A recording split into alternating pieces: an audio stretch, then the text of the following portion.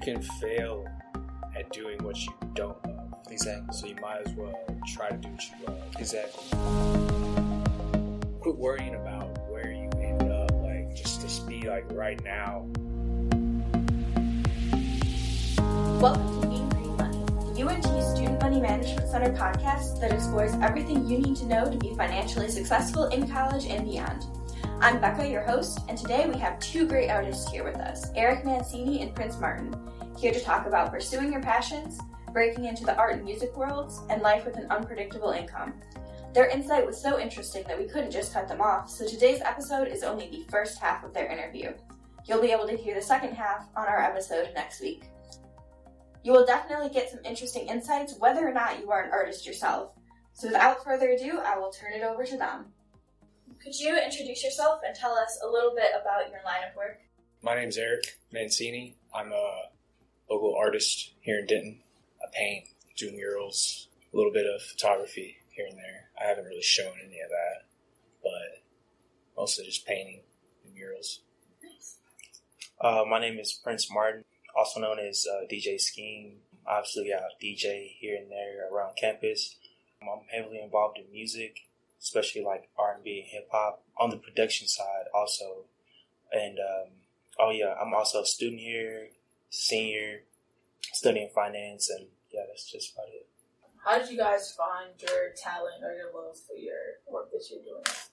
Like I said, I was studying finance here at UNT, and I just had friends studying art at UNT, and I just like threw myself into it. I mean, I always knew that I liked art as a kid, like when I was in elementary school and taking art classes. I always was like showed like kind of a talent for it, but I didn't really like pursue it much growing up because I was doing sports and just different things, and actually music as well. I grew up playing the drums, and so yeah, I just like started painting to I don't know, release like any stress, problems, and things like that, and just take my mind off of whatever was bothering me, and it just blossomed and it just took off.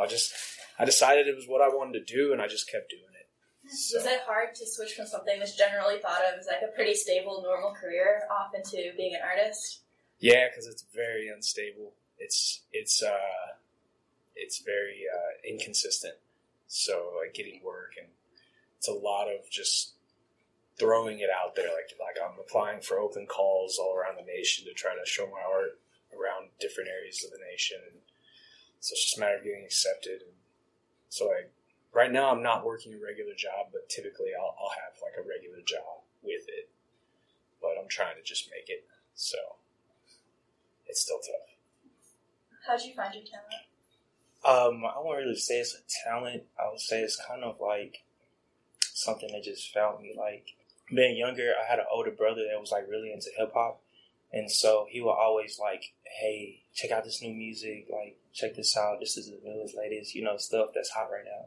So like growing up, I was always like up to date on new music and hip hop.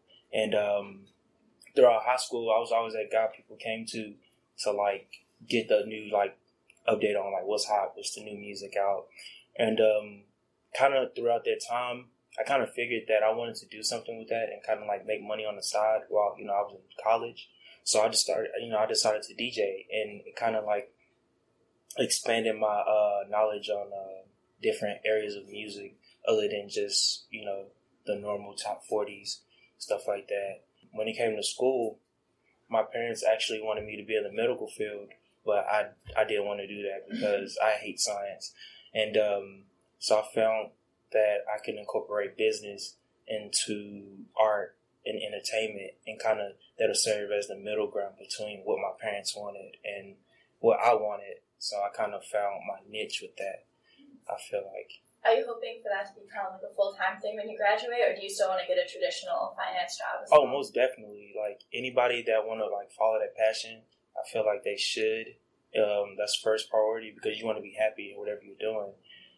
Yeah, I say go for it. I mean, always have that backup plan, of course. I mean, that's rule number one. But just follow your passion, and you'll be all right. Yeah, I read in a book, it was like, you can fail at doing what you don't love. Exactly. So you might as well try to do what you love. Exactly. I mean, if you fail, typically, just learn from it. Yeah. I refused to do something I wasn't happy with, even if it was like less money or more risky or something like that. Did you have a plan when you first started DJing or first started pursuing your art? No, not really. Not really. I just kind of like threw myself into it and just kind of learned as I went and tried to surround myself with other artists so I could learn from them and take tips from friends and just like I started. One of the first things I did was just a raw artist showcase, and that kind of got my feet wet in like showing art. But it's the only problem with those types of shows is they pretty much recruit anybody and everybody. So, and it's all about the people putting on the show making money, and they're not concerned with if the artist makes any money. Yeah, I've decided to try to like just fund my own shows, and we're doing a show March 9th at J&J's basement. So have you heard of Richie Flo? Sounds familiar. He's a artist here he's a musician here in Denton, and he hit me up wanting to put on a show at J&J's basement. And so me and another artist that goes by Other Matters, and then Chris Jessup. And Chris Jessup's father is actually, I think, a professor of art here at UNT. So we're all gonna like try to put together a show at J&J's basement March 9th. So when you decided to just throw yourself in there, were there any moments where you're like, oh no, this may not have been the best idea, or maybe I should have stayed in finance, or were you just all in? I mean, I still think about like how I probably will go back to UNT, come back to UNT and finish my degree, because I was so close to finishing. I had like 30 hours left. Yeah, it was, I don't regret it. Like, honestly, like the struggle of like trying to make it as an artist is like, I don't know, it makes it better in a way. If everything just like worked out right away and I never had to struggle. It's more satisfying in the end. Yeah, it's more satisfying. There's more to talk about. There's more, I've found just like, there's different like things I like to make. Whereas if I would have just like constantly been selling what I started with, like I might not have gone into like the different avenues of different types of art. So I don't know. Like I think to be a musician or an artist or any of that, you have to like love the struggle first, and you just have to like. You're gonna spend most of your time in the struggle too. Yeah, just know that. Yeah, I mean, I'm scraping by right now. Like this month was great. Like I had a really good month, but like it's tapered off, and now I have to like start finding other projects to generate some income, and so you definitely have your ups and downs when it comes to following your passion all the time, man. Yeah. I would say, I kind of jumped straight into it in the beginning. I remember when I first bought my equipment, I didn't have no idea like of what I was doing, and I remember like I was horrible. Like starting out, I knew I was horrible, but I practiced and I worked at it, and I didn't really set any goals for myself because I didn't really know the culture of what DJing was, and I didn't have anything to look up to. So I got close with like other DJs and things like that, and they kind of embraced me, and I loved like kind of like the brotherhood that they shared amongst each other, because it's kind of like a community, And so I kind of like I liked it. So it made me like kind of look up to guys that were like traveling here and there, even like the big DJs, Steve Aoki, Diplo, Major Lazer, stuff like that. Like those guys are the ones like I look up to. Or even like just music moguls such as like Diddy, Dr. Dre, like people like that. But when it comes to like setting goals, I definitely want to do something like outside of like music also, as long as it's along the lines of like entertainment in general. So it's kind of like iffy right now because I'm in school, so I have to kind of try to figure out how I'm gonna balance both. Because right now, after this interview, I'm going to Texas State, like, right on the road. So, and at the same time, I have, like, homework due at night. So, it's kind of, like, hard to balance. You said you didn't really know what you were doing when you started. What were those first few times when you were DJing like? Well, I can say the first time, okay, I was in my room practicing for a year before I actually went out in public because I was too scared. I was a shy person. And that's the thing about being a DJ. You have to kind of become a social butterfly, whatever you want to call it, because I was that shy person at first that really didn't go out. I wasn't really involved. I transferred here to UNT, and at my old school, which was SFA, I wasn't really involved, and I was just kind of in my room all the time. But during that process of getting to know the art, I became accustomed to the lifestyle of being a DJ, which is interacting with people, networking, because that's what brings you business. So yeah, I mean, I was kind of the same way. Yeah, I'm very isolated myself. Yeah, but fortunately for us, this nowadays we have social media. So I can just post my art on Instagram, and doing murals and things like that as an artist, that gets you a lot of attention. That's how I gained a lot of followers, was just the murals I painted. Yeah. But I can relate. Yeah. If you're not out there, real outgoing and constantly trying to meet people, you can kind of slip through the cracks. And it's the art world is a big word of mouth and. So same in music, but it's also what's actually helped is I feel comfortable at art shows. Mm-hmm. If it's just a party and things like that, I'm not that comfortable because I quit drinking. I don't have anything to loosen me up. I don't do any drugs, and so I just I kind of isolated myself.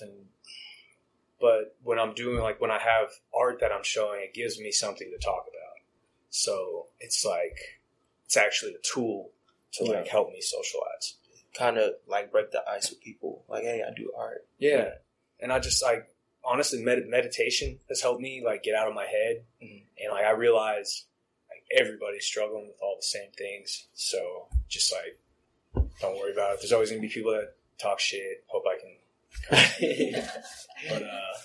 But yeah, there's always going to be that. Oh yeah. Just do what. I don't know. Yeah.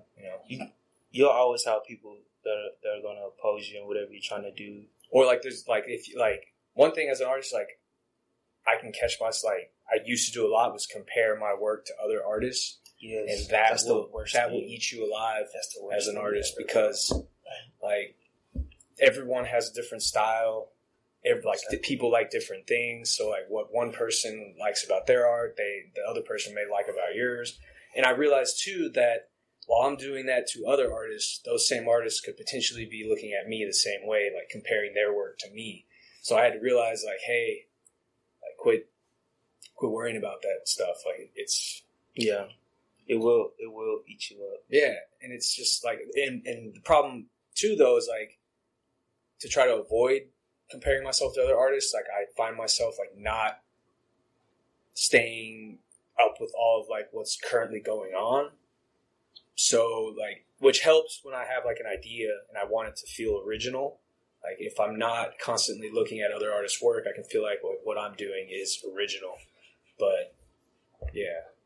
So those things meditating or trying not to compare yourself to others or not seeing everything that's out there in the world. Have you noticed that affect you in any other areas of your life besides just when you're trying to create your art? Right now, just being able to do this podcast with some strangers I just met, it's definitely helped with my anxiety and things like that. It's just helped me not worry so much about stuff. It's no big deal. I don't know. So where does your inspiration come from? I know earlier.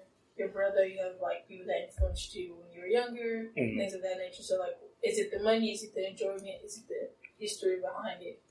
What is the inspiration like? I would say in order, it will be my the people that are around me, just the love for music. Then third, the money. I mean, the money is a big factor, but I feel in the beginning, if you do everything for money, a lot of opportunities will pass upon you because it's just not really a good mindset to have when starting out because the money is not there. when you're starting out. That's why it's called an art. It's just like being a rapper or a singer. Like, you're not going to get your first big contract as soon as you open your mouth. Like, you got to kind of work for it and be patient. When it comes to like my influences, like my older brother, yeah, he definitely like influenced me like to dive into music and things like that. Oh, it's definitely, it comes from my like surrounding like people. Definitely, that's number one. That's number one. Then the money second, because the money is getting better.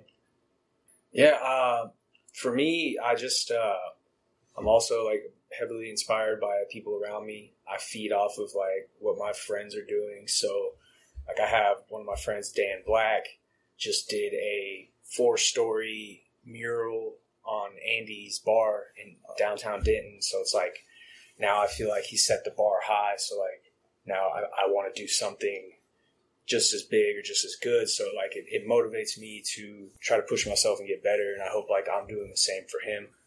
And like I'm also like you said, like I like the history of like a lot of artists that like Jackson Pollock struggled for half of his life, and he was like extremely like envious of Picasso because Picasso was really famous for like his Cubism movement. And so like it's just I don't know, like the story of their lives, like Basquiat, Jean-Michel Basquiat, he had a good upbringing per se. Like his dad, like he wasn't poor, he wasn't like struggling, but he had struggles with like stability of the household. I think his mom was like mentally ill, and his dad, I don't know if he really like saw his talent for his art, and he ran away from home at 15.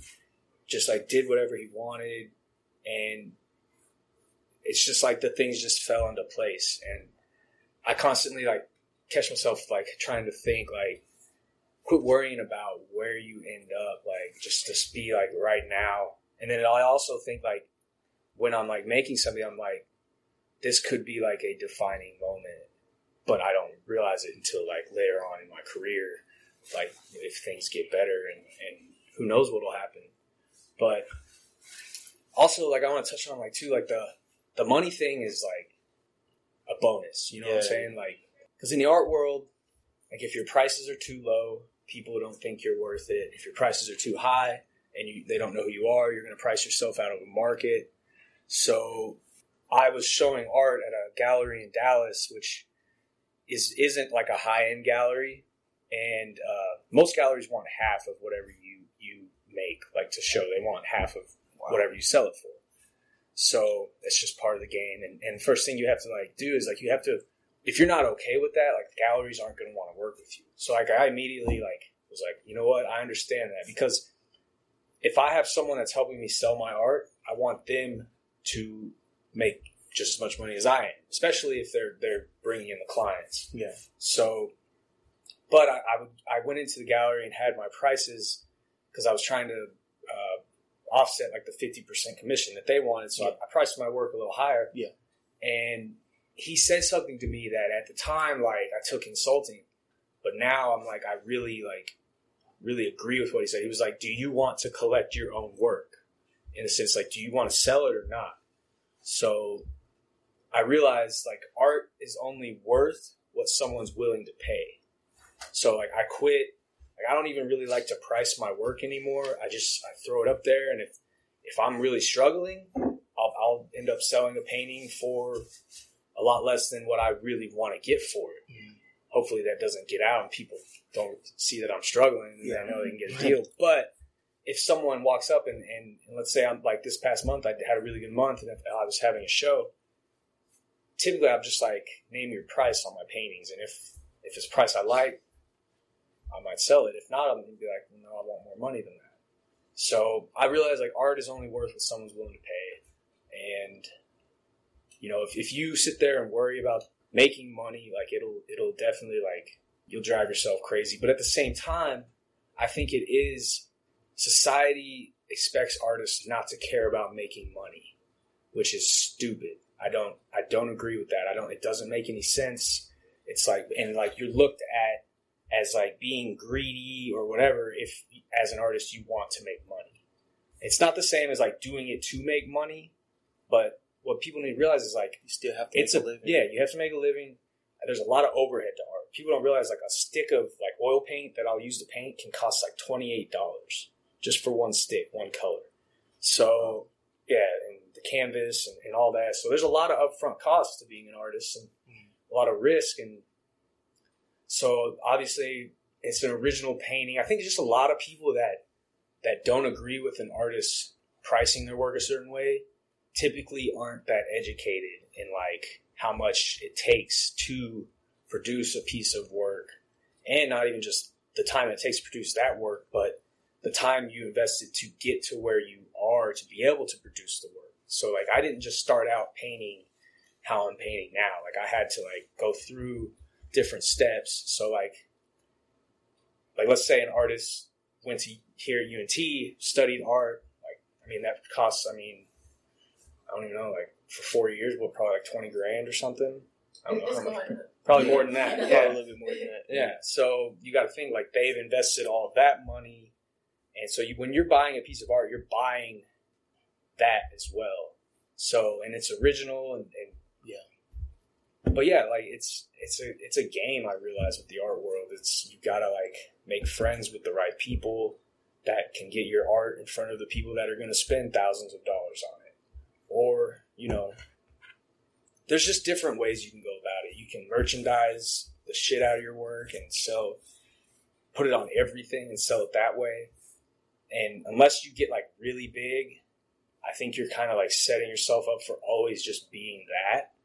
So it's like, what realm of the art world do you want to like operate in? And like I was watching a documentary, and one girl was talking about like art fairs and how like everybody's trying to be in these art fairs like Art Basel, and it's she's like, if you want your work to become like just overproduced like that, and then that's essentially like, if you start doing that, that's what your work becomes. Don't it like drop down the value when it's mass produced like that? Yeah, like, well, it depends. Like, there's some to where like I have some theories to where like if I'm selling a print of a painting and I sell 1,000 prints of the original, I would think that would make the original more valuable. And the fact that a lot of people own the reproduction, and then and only one person's going to own the actual painting. So it can go both ways. But then there's also, it just depends on the collector. Yeah. There's also collectors that are like, I want the original and I don't want any reproductions of it. I want, just you're talking a lot of money. Yeah, because what I do with my prints is I like, if I'm going to do a numbered edition, let's say I'm going to do 100 prints of a painting, and that original, let's say I wanted to make $5,000 off that original painting. I would price my prints, if I'm doing 100 of them, what is that? It's like $50 a print, right? So I get $5,000. So I'd want to charge $50 a print so that I could make the value of the prints of what I'd want for the original. And then hopefully I could sell the original too. But that's kind of how I do my prints. So like if I do an open edition print, it's usually like I'll charge like, they're really cheap. They're like $20 maybe 30, sometimes 10, just depends. And I'll just sell a shit ton of them because they won't be numbered. But I typically try to make my art more collectible. So I don't want to put like a lot out there. I want it to be more collectible. But you're kind of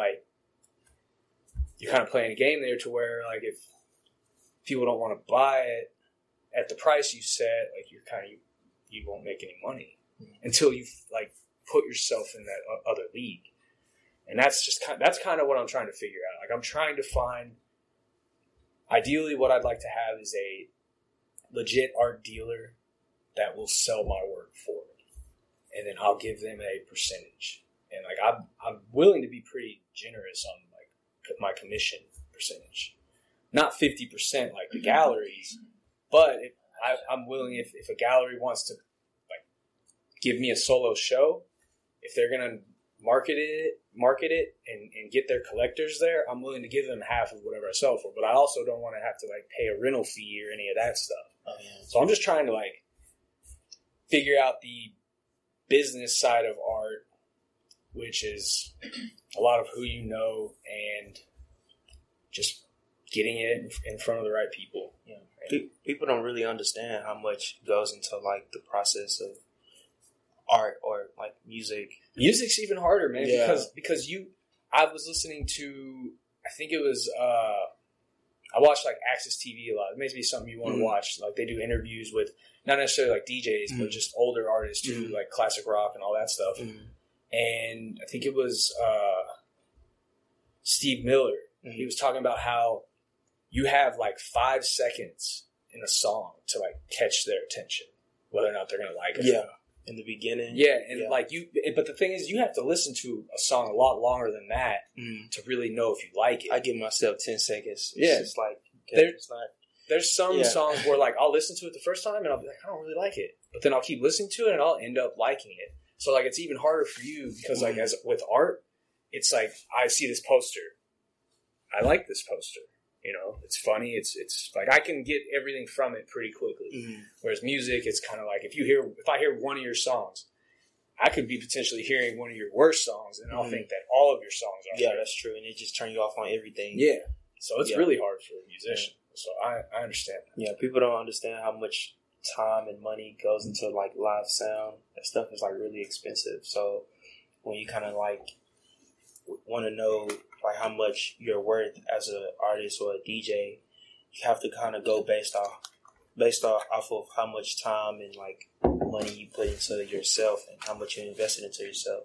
So if you spend all this money on equipment, obviously you have to get a return on it. So I kind of go based off that. Like every time I like buy something new, or I put in like extra time to like do something extra for a certain gig.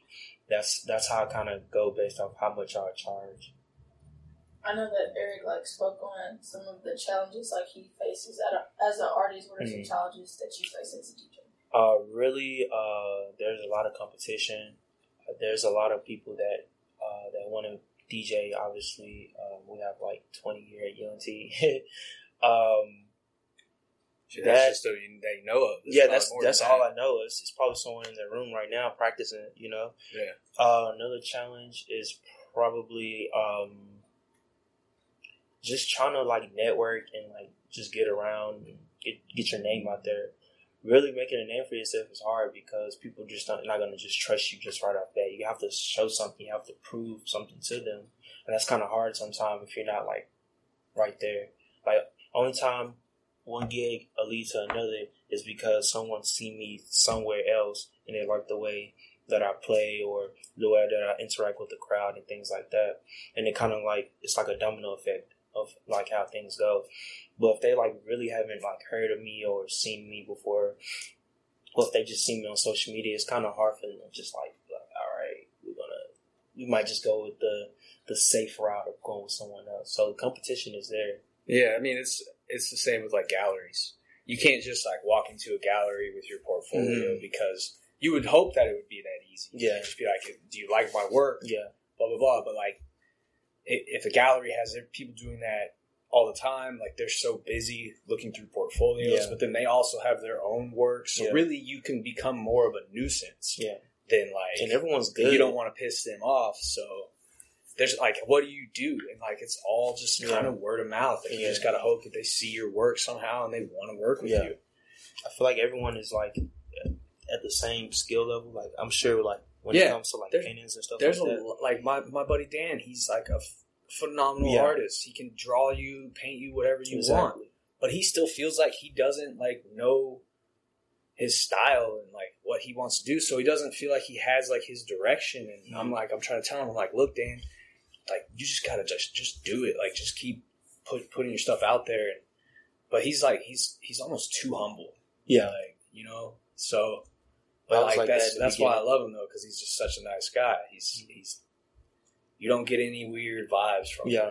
I was like that in the beginning, too. I was just like, I wasn't as confident. That's what took me a year to actually, like, go out in public and perform, because I wasn't, like, confident. I didn't think I was good enough. I didn't think I was as good as my counterparts. And you're probably always going to feel like that. Yeah. I still feel like that. And that just means that you're like actually probably a good artist, because you're you constantly want to get better. Yeah, you constantly want to learn. And the music and art world is constantly evolving. Yeah, always. Especially with social media, like, I feel like it's just like finding the next materials to work with next. It's almost a competition. Like, this artist uses fire to make their work, so now I have to use ice or some shit, you know? Like, it's like, what am I going to do? Yeah. But, I don't know. At the end of the day, it's just about getting it in front of the right people and those people wanting to invest in it. How did you decide, like, this is the moment I'm getting out of my room and out there? Did you give yourself a deadline, or was there a specific skill that you wanted to master before you put yourself out there? Oh, really? It's when I transferred to UNT. Okay. Yeah. I knew that when I came to a new city, came to a new school, I wanted to make a difference. Like, I didn't want to move, like, think about it. If I was just doing the same thing as I was back at SFA, then there was no point in leaving. So I promised myself that I was going to make a change when it came to school and when it came to, like, my passion. So what I did was I just really got engaged in what was going on campus. It kind of got my name out there even before I started even DJing. Like, people was like, hey, I know him. Ooh, he DJs, but I never heard him DJ, but I just know him from around. So from that's what really jump-started everything. It wasn't really anything within music. It was more of just like getting myself out there, socializing. And then when people actually start to hear me play, they were like, oh, you're actually good. You should actually do more stuff on campus. And that's how it really started. It wasn't really anything that was like major that caused me to like say, okay, this is what I want to do. I mean, I've always had that drive, but it wasn't me. It wasn't like the same cliche story, like I had an epiphany or something like that. It was just something that moved from just a change in the atmosphere, just like change in the environment, just things made just it started working out.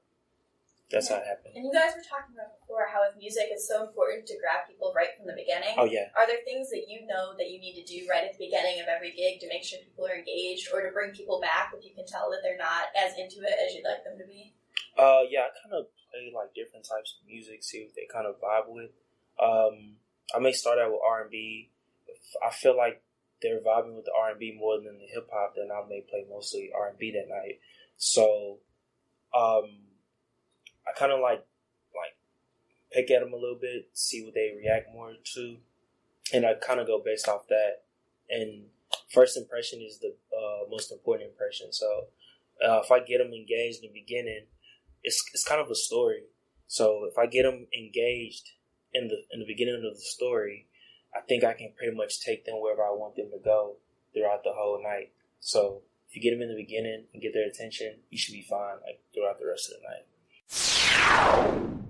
Once again, that was the first half of our interview with Eric Mancini and Prince Martin. The second half will be on our next episode. Links to their social media can be found in the show notes. The Student Money Management Center is your on-campus resource for all things personal finance. We have free workshops and one-on-one coaching sessions, as well as an emergency loan program.